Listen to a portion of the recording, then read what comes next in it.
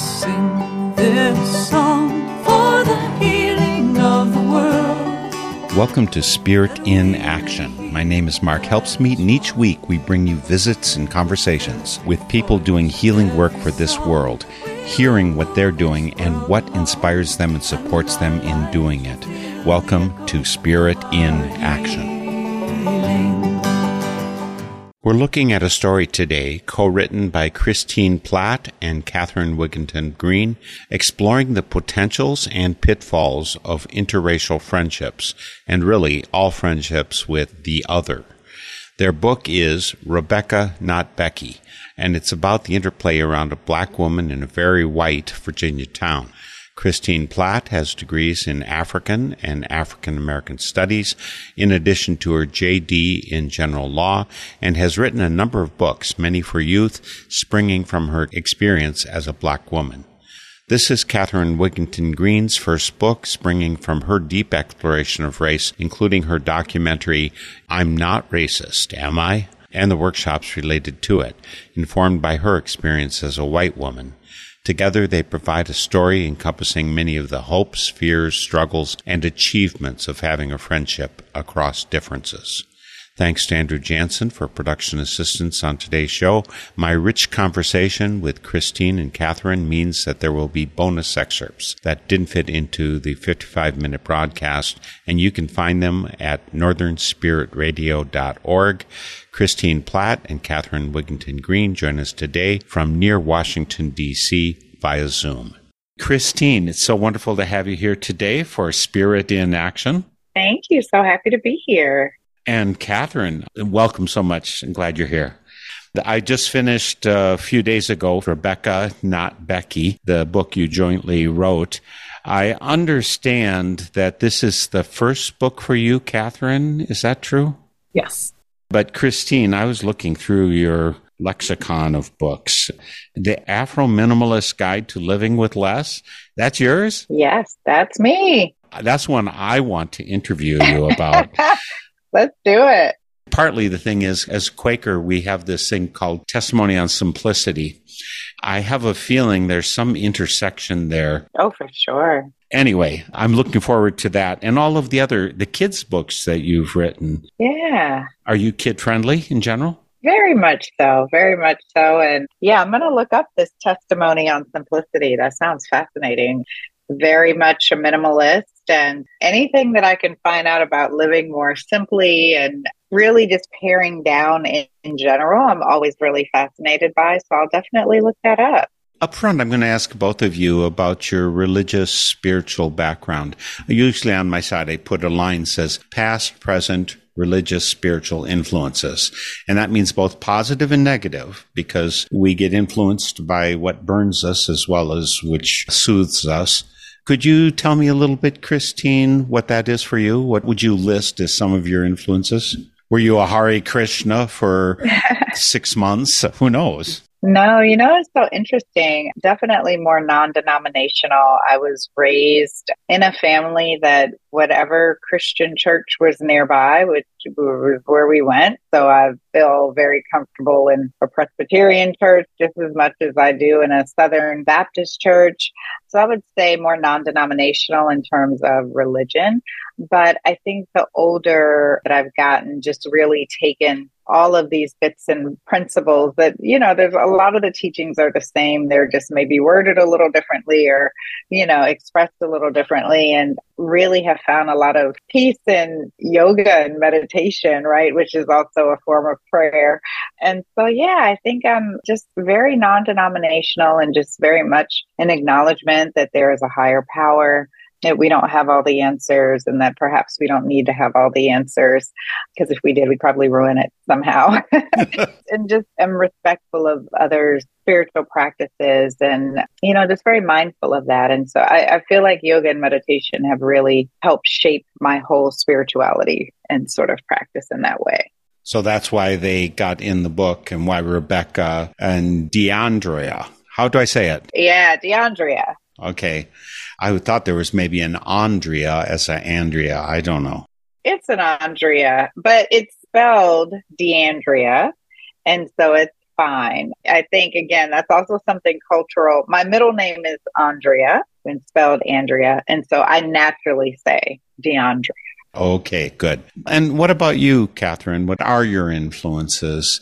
And again, the reason I ask this is I assume that along the way, having these influences changes how we look at the world, maybe help inculture some of our values that make a difference for us. So what about you, Catherine? I have a couple of responses to that. I like how you frame it as sort of past and present and future. And I was raised Catholic, so Irish Catholic family. I'm the youngest of 6 kids. My parents had my siblings all in a big cluster. And then I came 9 years later after my closest sibling. And so there was almost this whole family that existed together without me before I came along. They were very religious. They followed all the rules of Catholicism. They did rosary together. They didn't eat meat on Fridays during Lent, and they went to mass, and everybody was confirmed and all of the things.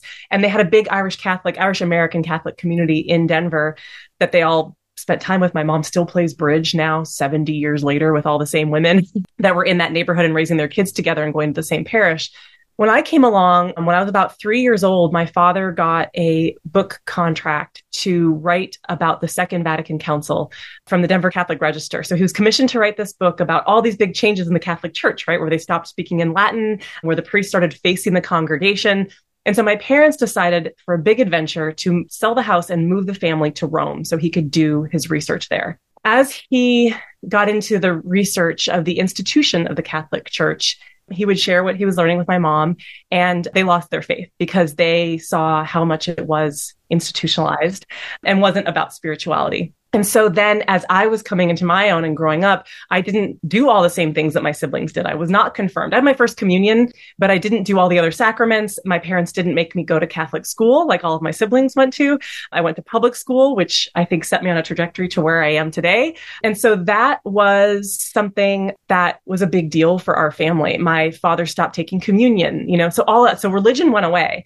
But when I think about my spirituality and what shaped me as a person who really cares deeply about humanity and community is my grandmother, my mom's mom. We called her Nanny. And I actually dedicated the book to her. So the first page, you can see how I talk about Nanny.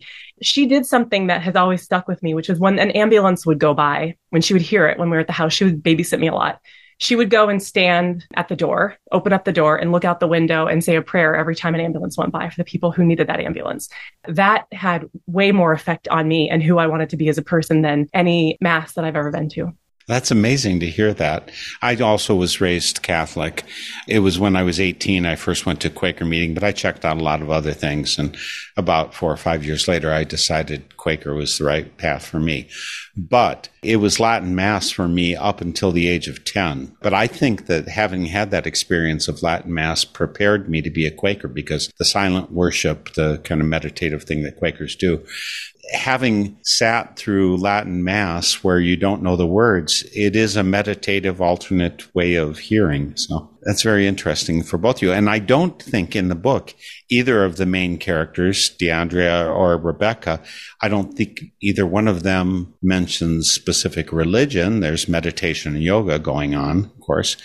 Was that intentional, or would that have had a place in the book? I know it was intentional on my part. I think we're grappling with so many different topics and challenges, right? And I personally did not want religion to be a distraction with my character. I wanted any reader to be able to see themselves independent of religion. I think that was really important to me, especially for this Black character, because if I had her rooted in a particular religion or faith, like if I did have her as Southern Baptist, that just changes the whole dynamic of the story and what her life would have looked like during that year.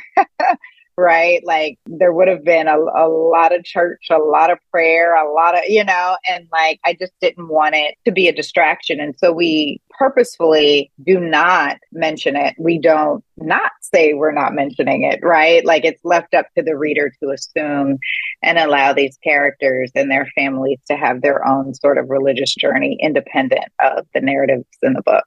And with Rebecca, she sort of is devoid of spirituality, though she is trying to attain peace through capitalism.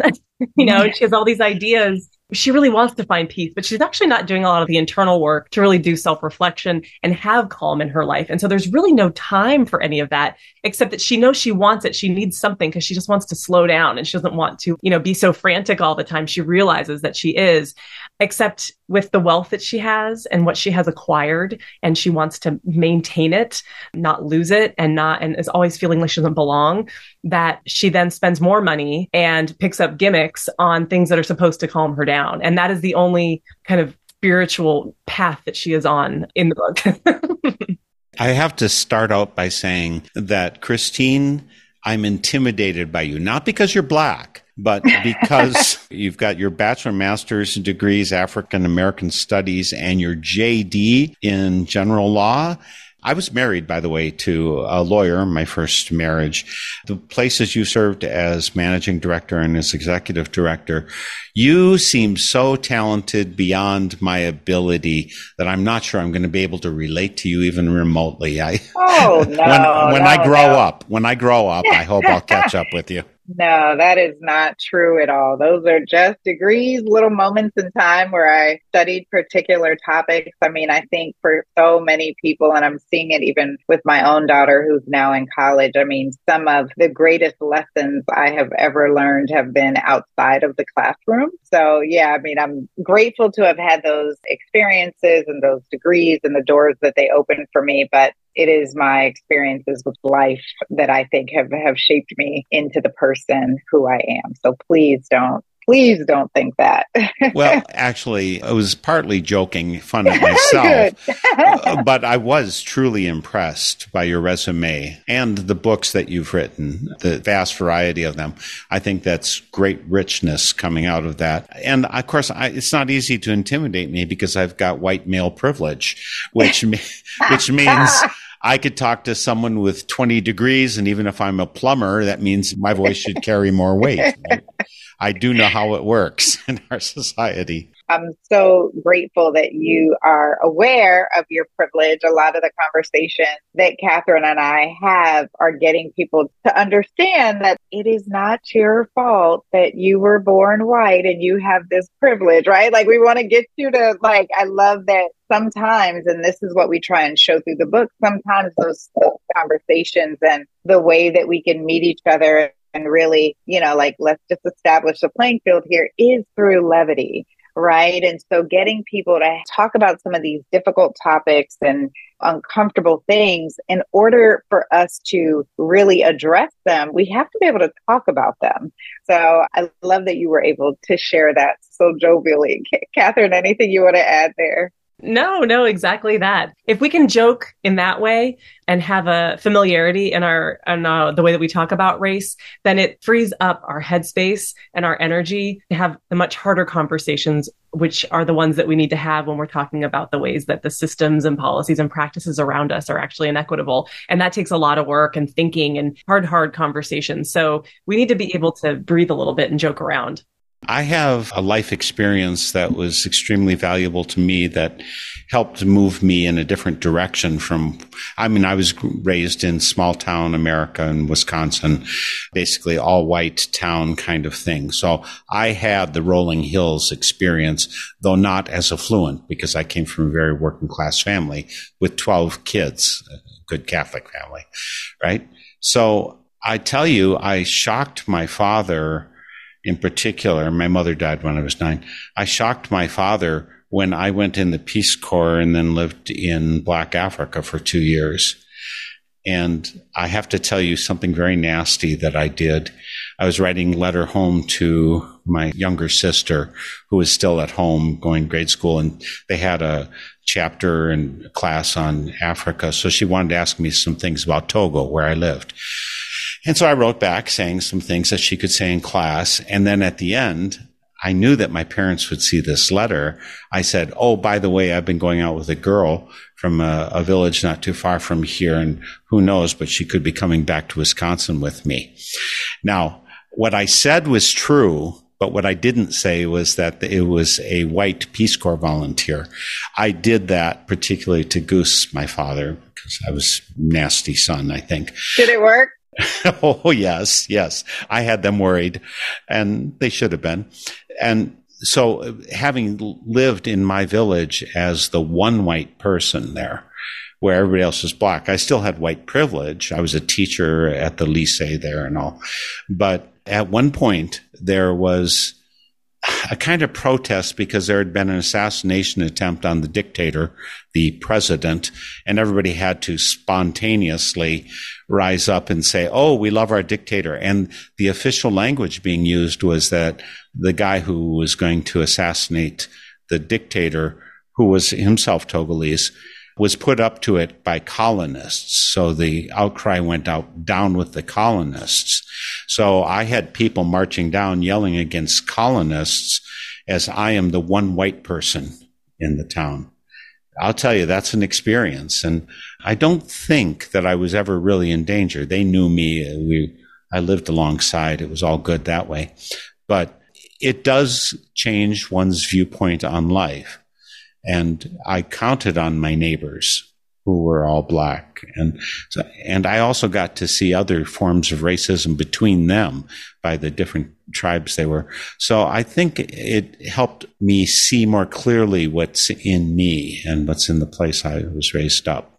And I think if people read Rebecca Not Becky, they will get an idea of some of those portions of it. I love Togo. I've been to Togo, by the way. I've been to Lomé. I went from Lomé to Ghana to Benin. I did like the whole sort of tour of that western part of Africa. I was doing a homegoing during 2019. It was just the most magical trip of my life. And so interesting that you mentioned the Peace Corps, because you can still see remnants of some of the schools and churches and things that were built during that time. And you can see how heavy the presence was in Western Africa during that time. But yeah, Lomé is a beautiful, beautiful place. And I would have loved to take you out to Tabligbo, my village, where it's only a 45-minute or hour-long drive from Lomé, but it gets you out in the other portion of the country. Lomé is very intercultural. It's got enough tourists and everybody coming by. Tabligbo is not like that. I was in the village. I wonder if we drove by it. I mean, because we had to drive a lot of it. Was just beautiful. It was very rural and it was lovely. Anyway, it's very rare that you hear that someone has been to Togo. So I just thought that was fascinating. Yes. When Terry pitched this book to me that I should interview you, one of the points she made was that it had some joyful, happy, optimistic outlook on interracial friendships, which are way too few in our country. So were you two friends for a long time, a little time? How did that come about? So we met because when Christine was working at the Center for Anti-Racist Policy and Research at American University, I was also working in anti-racism education. And with my documentary film, I'm Not Racist, Am I screened it with Christine's organization for a big event that they were doing. And through that work, we became friends after that. We stayed in touch. And then just, once the pandemic hit, we became even closer. We were spending a lot of time on Zoom together, kind of potted up. And it was in that time that we started talking about collaborating on the book together. Yeah. And who pitched the idea originally of writing a book together? Because, after all, Christine, you've written so many books and you're taking a chance on another person being your co-writer. Yeah, but, I knew her work ethic because I had an opportunity to work with her as a colleague before she became a friend. And because she was a friend, I knew her heart. You know what I mean? So it wasn't like I was just like randomly picking a co-author. When the idea sort of came about to write about this in response to what was happening in the country during that time, and really wanting to get folks to have these conversations that we're talking about, it was actually my agent who pitched the idea because I was like, I'm so busy. I have so many other things to write. And she said, is there anyone who you would write this book with? And the first person that came to mind was Catherine. And Catherine has a degree in journalism. And she had mentioned to me before that she wanted to write a book. And my friends that know me know you can't tell me you want to do something. And then the opportunity comes, I'm going to be like, oh, remember you said you wanted to write a book? It's time, Yeah. So, it wasn't like I was really taking a chance. I mean, I knew that Catherine was more than capable and competent to take on this role. I think I was just overwhelmed, and I'm still just so impressed with how she just rose to the occasion, because writing a book is no easy thing, and co-authoring a book is even more challenging. And, I feel so bad because she faced like every sort of possible hurdle that could happen in publishing, like all at one time. Mine was like read out, it's like, yeah, at some point you're going to lose an editor. Very rarely happens on your first book. Yeah, at some point the deadline is going to get pushed. Very rarely happens on your first book, so she just went through like every possible publishing sort of challenge while working on this book. And just, there were so many times where I was just like, I knew I picked I knew it. I knew, you know what I mean? I'm just so impressed, and I'm so grateful for you, Catherine. I mean, I know I say this all the time. We talk about this all the time, but yeah, this book would be a very different book if we didn't write it together. And I think we're both seeing just how powerful having our interracial friendship, our being colleagues and really being able to speak to this work, like we're seeing just how important it is. So I'm just incredibly grateful.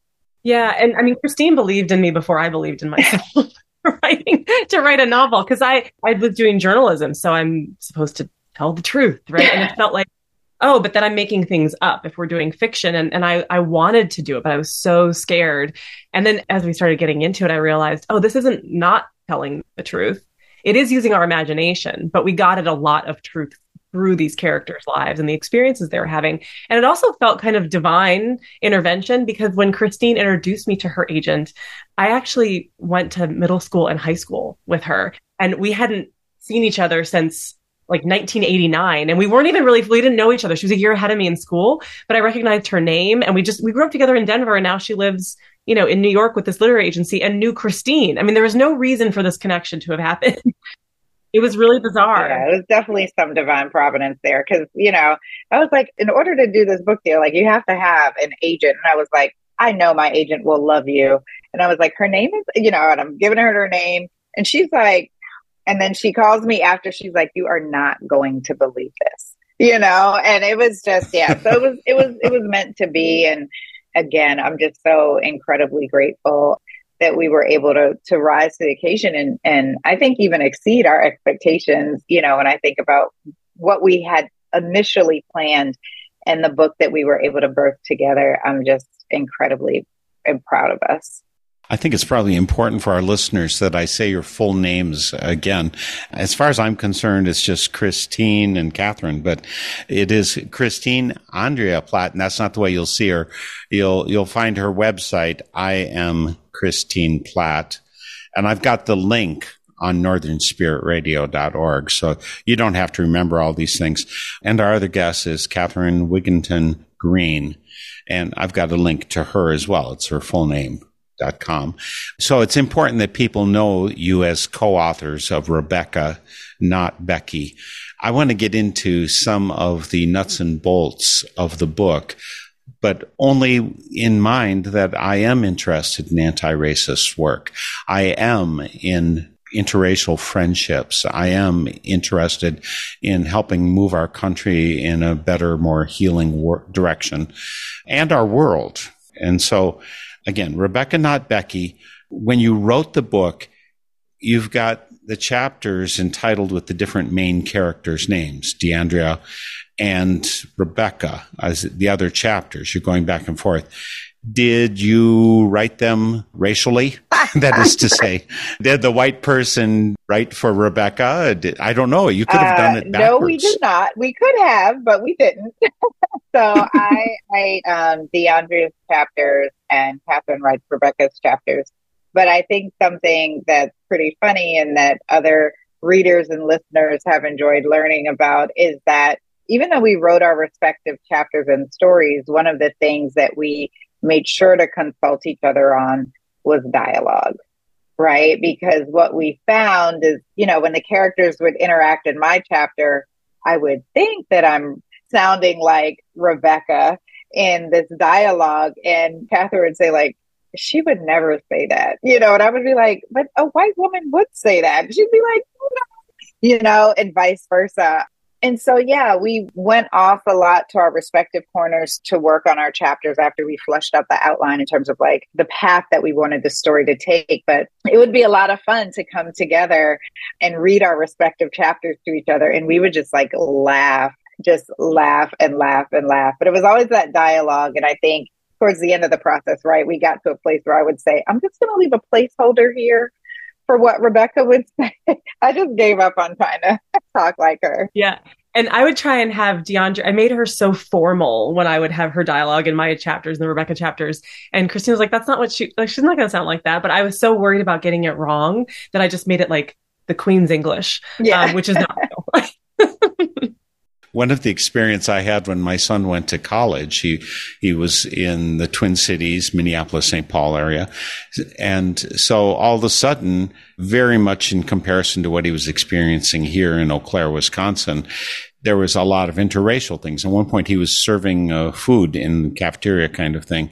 And he was doing it in a later session when the sports players came in, basketball, football folks coming through, and a lot of them were Black. And he intimated to me that a lot of times he couldn't understand them. And I said, you can't understand them? Why not? He says, well, Ebonics. And he didn't do it. And I was aware sometimes that DeAndre was speaking in language that would be foreign to me. And mind you, I did perhaps understand Ewe better than I understand Ebonics. Yeah, no, and that was intentional, right? And I think we wanted our characters to be authentic, right? And so DeAndre is from the South, and there's a very different type of Black vernacular that is spoken in the South between Black folks, right? And a lot of that, it's remnants of the South, it's remnants from slavery, it's a part of our culture. And I didn't want to water that down. I didn't want to over-explain. And what we found is that readers appreciate that, right? Of course, Black and brown readers, they appreciate it. This is a familiarity and it makes the characters seem more real. But white readers as well are able to sort of like, let me learn something here, right? Like these are all opportunities to be sort of teachable moments. And, even in Togo, right? Like there may even be language and remnants of what we are speaking here that are ancestral, right? Things that are carried over from the Caribbean, and all of what we're experiencing, at least people of the African diaspora, is the result, lasting implications of the transatlantic slave trade. And we have to acknowledge that. We have to hold on to that. And it is not something that we are ashamed of. It's something that we're very proud of. And I wanted to make sure that was woven into DeAndrea's chapters. And it was very effectively done. I have to take issue with one thing, and that is part of the problem of being a white male in our country is that I'm male. And that in part means that both of your characters are women. And women in our country are raised with a very different way of relating to other people than men are. When I was in college, I was quite aware of my girlfriend who lived in a woman's dorm, and they're worried about the roommate of someone that they want to hang around with, and we can't hang around without hanging around with her. The guys on my floor in the dorm, it's like, I don't even know if I know my roommate. It doesn't matter. He can take care of himself. And that cultural difference in terms of gender was very prominent in the book from my eyes. Because you've got both the husbands, Malik and Todd, I think, that they're on a different place than their wives are. And I found it hard to relate to the women somehow because it's like, no, just tell them. Yeah. It's like, no, I have to go through this. Rebecca in particular is ready to be judged and figures she's going to make a mistake and I can't do anything right. DeAndrea had a more salty approach to things that I found more healthy. But in any case, both of them being very aware of, what will people think about my house or what will people think about my kid, how my kid's dressed and all of this. That was very different for me as a male being welcomed into the female. But I think that's authentic. Yeah, for sure. Catherine, I mean, we had a lot of conversation around Todd as a character. And so I would love for you to share a little bit about that too. Yeah, I appreciate what you're saying, Mark, about that because, Rebecca has all of this angst about what her daughter says to her early in the book about, well, but we don't care about racial diversity, and Rebecca just internalizes this and sees it as a failure of her motherhood. And Rebecca has done the bulk of the work around trying to educate her children about race. And as she does the bulk of the labor for everything in the house. I mean, her husband, he works a demanding job and he earns an income that allows them to live in the ways that they do.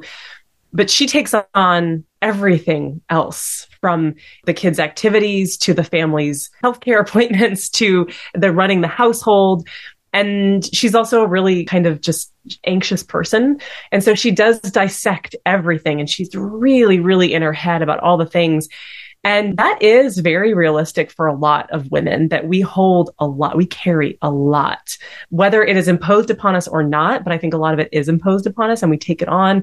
And Todd can just say to her, like, well, yeah, we don't really have a lot of Black friends, and he doesn't see that as a failure of his existence and his manhood. Whereas Rebecca thinks that she is failing as a community member and as a parent and as a friend by not doing enough. And that is, I think, a difference between a lot of men and women that we don't always talk about. So I'm glad you brought it up.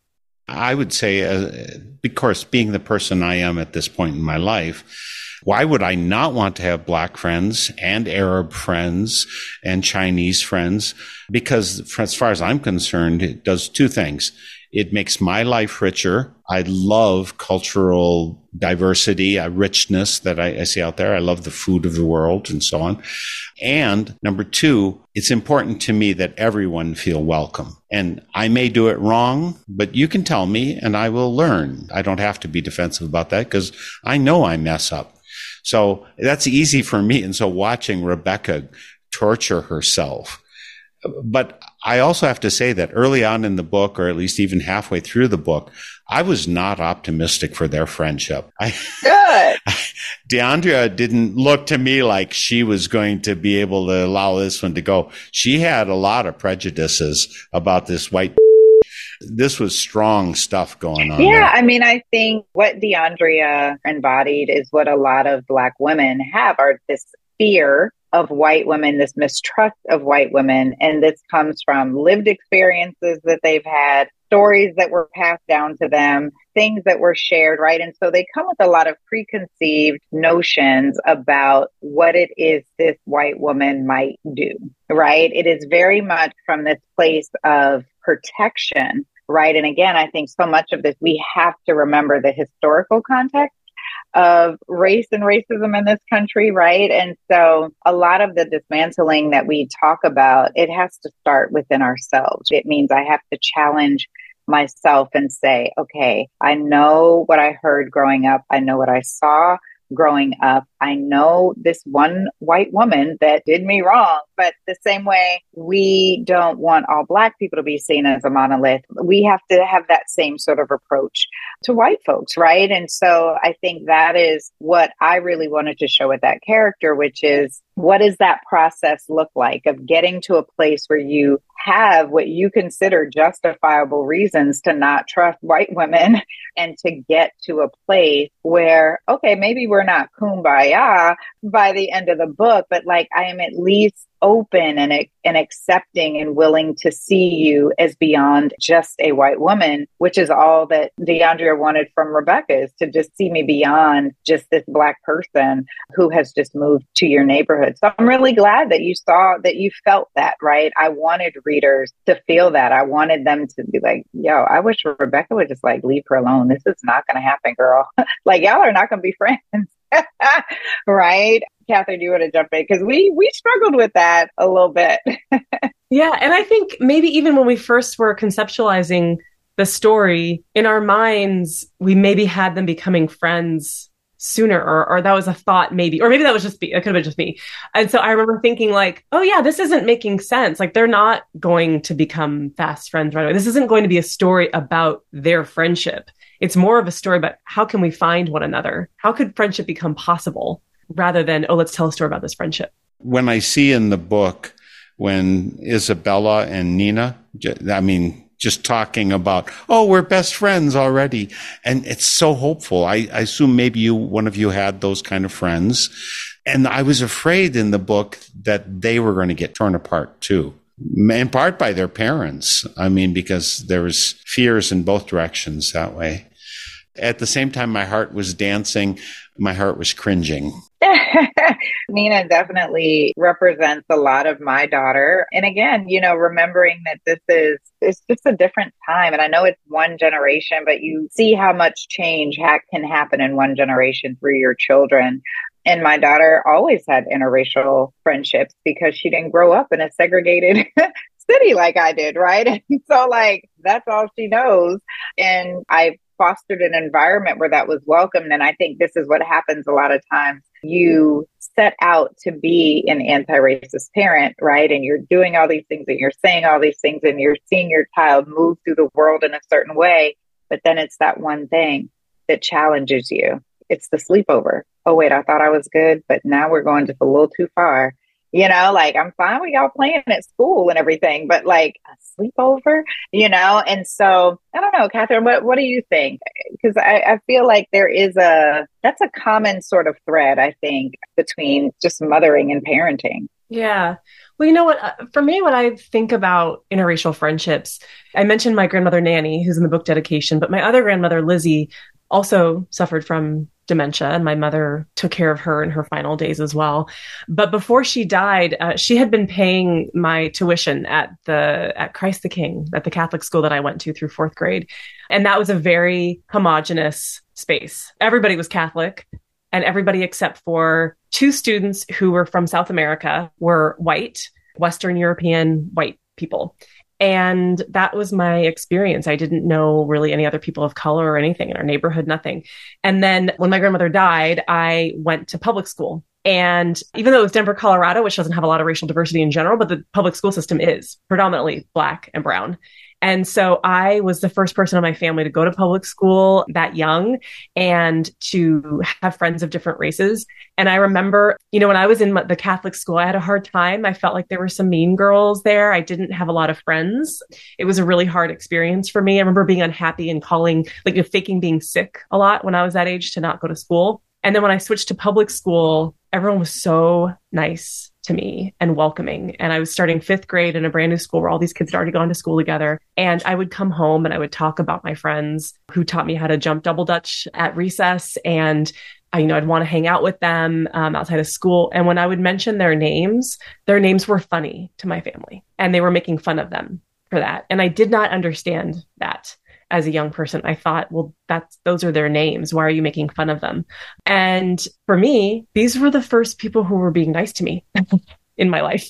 Not the first people. I had a couple of other good friends before this, but it was really I felt part of a community and really accepted and welcomed that. And that changed the rest of my life. And then when I think about what that means for my children now, I do try to just make sure that they're around as many different kinds of people as possible and that I don't put a lot of that weight on there. And like Rebecca, there are times where, I have regrets in my life of ways that I've messed up and caused harm. I don't have the same backstory that Rebecca has in terms of her friendships from grade school, but I do know a lot of people who hold on to things that they have done in the past that have hurt people, and they have a hard time moving away from them. And in the wake of George Floyd, I had a friend, a Black man who is my age, in his mid-40s, and he was hearing from everybody from his childhood who was white, wanting to talk about race all of a sudden in a way they had ignored it before. He heard from his 8th grade girlfriend who wanted to express her condolences for George Floyd to him. He had spoken to her. They were 13. So it wasn't just because he was hot and she wanted to get back with him. Yeah, she wanted to bring that back up. Yeah.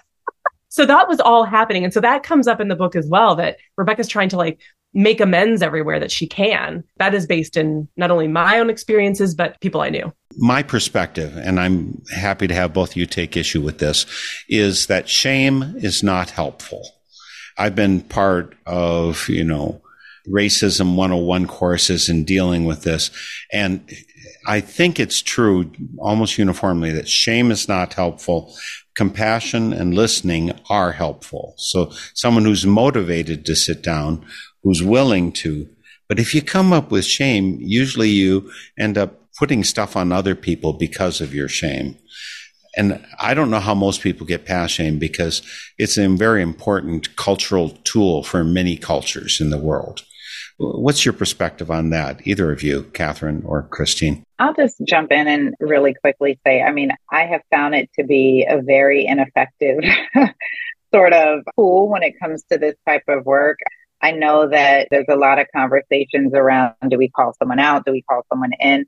My default is to call in before I call out, right? I think that you can really get through and have more effective communication with a calling in rather than a calling out. Calling out is rooted in that shame, right? In shaming another person and embarrassing another person, hopefully to an extent that they'll apologize or do whatever, fill in the blank.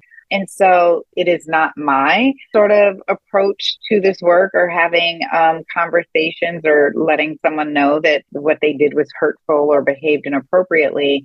I think, though, I lead more with giving others and myself grace. You'll hear me say that a lot. And that is because I just think just overall, we're way too hard on ourselves and we're way too hard on others. And part of learning means making mistakes. That is, we understand it in every other aspect of learning, but somehow when it comes to just a few things, right, that people find unconscionable, right, it's like, oh, but you can't make a mistake. You can make every other mistake, but you can't make a mistake about race. Don't do that.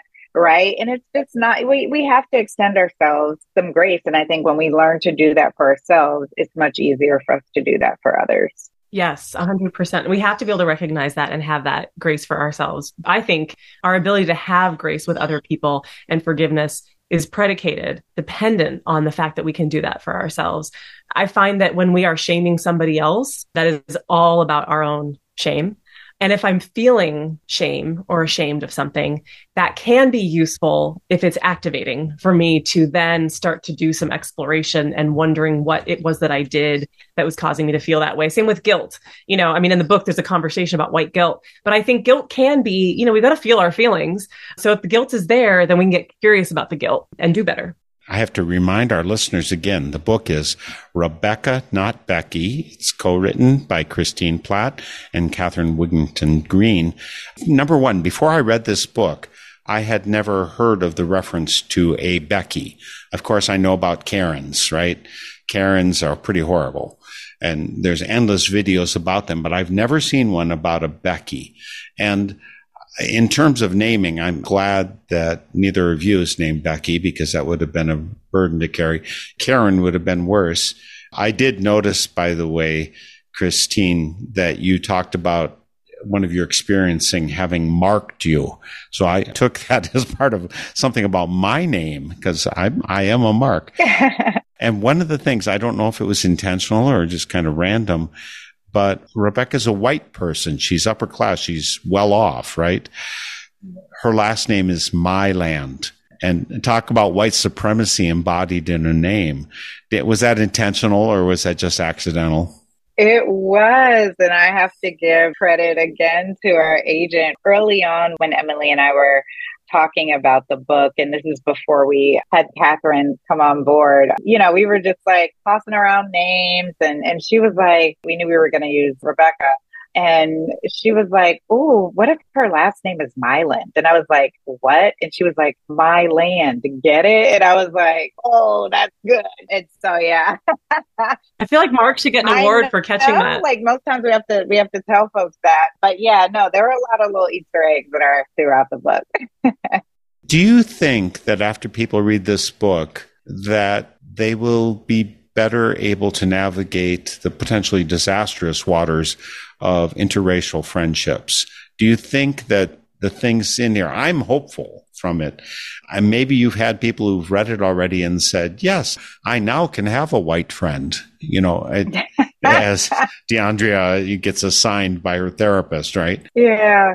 I think we should have more make a white friend challenges, have therapists sort of do that whenever these sort of issues come up. No, seriously, I'm hopeful. That is the goal, right? That through the telling of this story that folks will again give themselves some grace to make mistakes. Rebecca's not a perfect character, and neither is DeAndrea, right? And to see them navigate this bumpy journey towards a comrade, right? Like, and again, we also wanted to be very careful.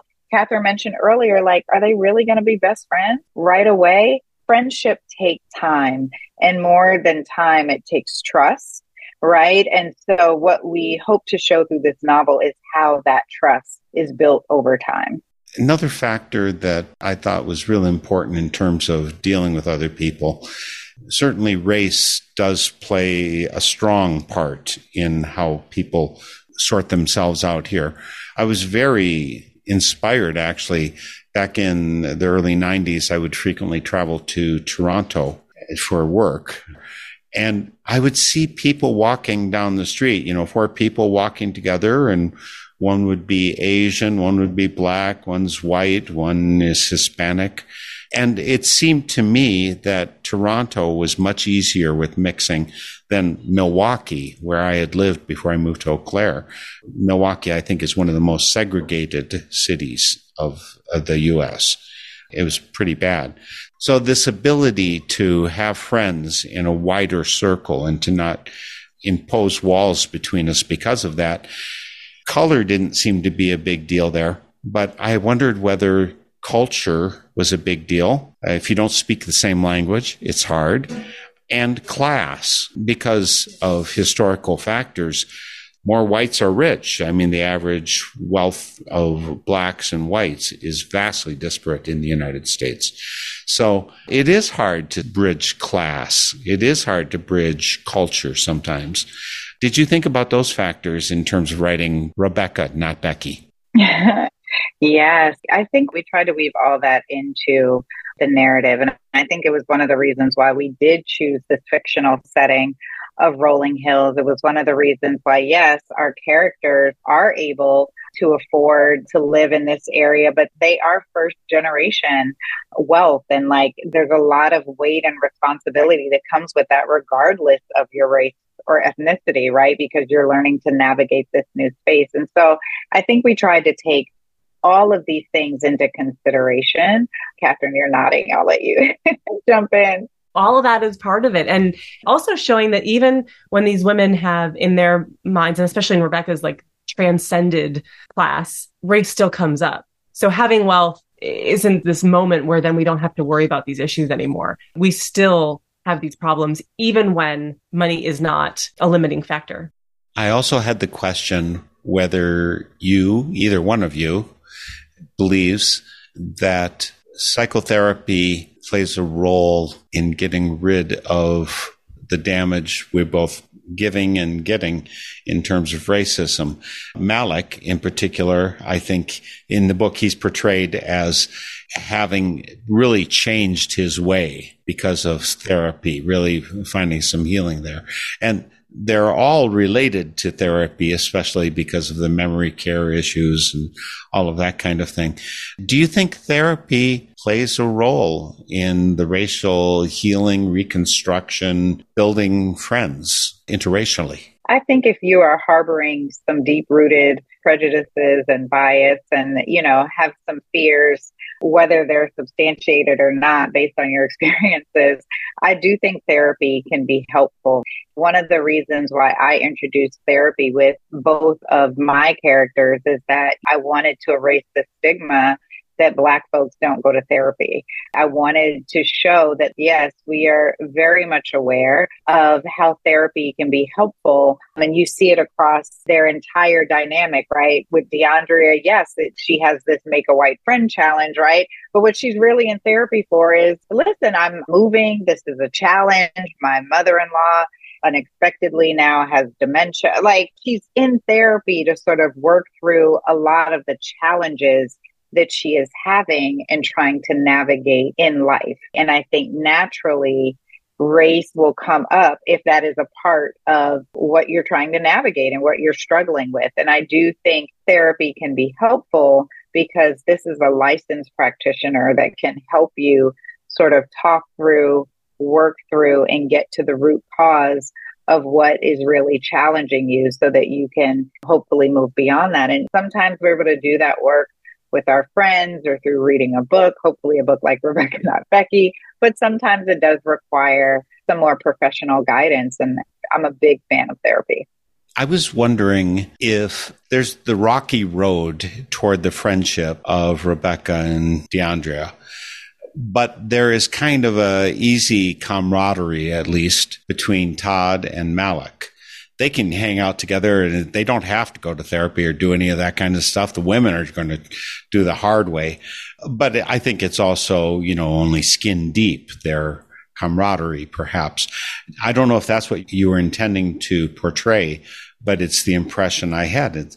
As a male, I would say, yeah, it's kind of nice that as males, we can just kind of go along and we'll do it. But I don't know if it's your perception that means that the deep issues don't get dealt with. I'll just jump in and say, I know there have been a lot of studies that have been coming out lately about the loneliness of men and the fact that they don't have these deep connections with their friends, right? Yeah, the guys just go play golf together, right? And you see that like when DeAndrea is like, oh, Malik, how did it go, right? Or Becky's asking Todd, how did it go? It's like, yeah, he's cool. They don't go deeper, right? And I think what women, not all women, of course, but what a lot of women seek in friendship is that deep connection. And I remember Michelle Obama saying, of course, she loves her husband. She loves Barack, but it is her girlfriends that have gotten her through life. And I think like that for women, friendship for us is like sisterhood. And I think it does go back to what Catherine said earlier, which is we are carrying so much. And so much of it is in our heads and so much of it is on our backs in terms of like what we have to do. And there is a shared understanding and respect and a willingness to lighten that load between women. And those studies I find them pretty fascinating. And I know a handful of men that have deep connected friendships, but not many. And I think the studies confirm why that is problematic. And hopefully there'll be some change around that as well. Again, folks, we're talking with Christine Platt and Catherine Wigington Green. The book is Rebecca, Not Becky. It's a fun novel. No, I shouldn't say fun. It is fun. It is fun, and it's got its challenges. Yeah. It has some of the feeling of just people relating and watching that. There aren't a lot of murders or anything. There are trauma moments in the book, but there's no big bombs going off or murders happening, any of that kind of thing. So it maybe will not be the thing that'll scare you and make you hide under your bed at night, but it will illumine your conscience to say, how am I behaving in relationship with other people? What's missing in my life that I could fill up and have a richer, better life for me and those around me? And I think that you've done a great job, both Christine and Catherine, in terms of giving us a story that's not too challenging, but is deeply engrossing. And for that, I thank you. Thank you. And for having us on the show. Thank you so much. Thank you. Thank you for reading and talking about it. And folks, I'll have a link so you can track down the book, Rebecca Not Becky, and also connect with Catherine Wigington Green. That's her website, .com. And I am ChristinePlatt.com. I've got the link to that as well. You'll want to check out Christine's other books, and you'll want to check out the documentary that Catherine made, I'm Not Racist. Am I? I watched the trailer online and I watched another clip on it. And I think that's amazing work that you've been doing, Catherine. And both of you together are making this world such a better place. I'm so glad I live in this world with you. Oh, thank you. Thank you, Mark. Follow the links on northernspiritradio.org. Learn more, enrich yourself more, have a good time, and join us next week for Spirit in Action. The theme music for this program is Turning of the World, performed by Sarah Thompson. Check out all things Spirit in Action on northernspiritradio.org. Guests, links, stations, and a place for your feedback, suggestions, and support. Thanks for listening. I'm Mark Helpsmeet, and I hope you find deep roots to support you to grow steadily toward the light. This is Spirit in Action. voice, with every song, we will move this world along, and our lives will feel the echo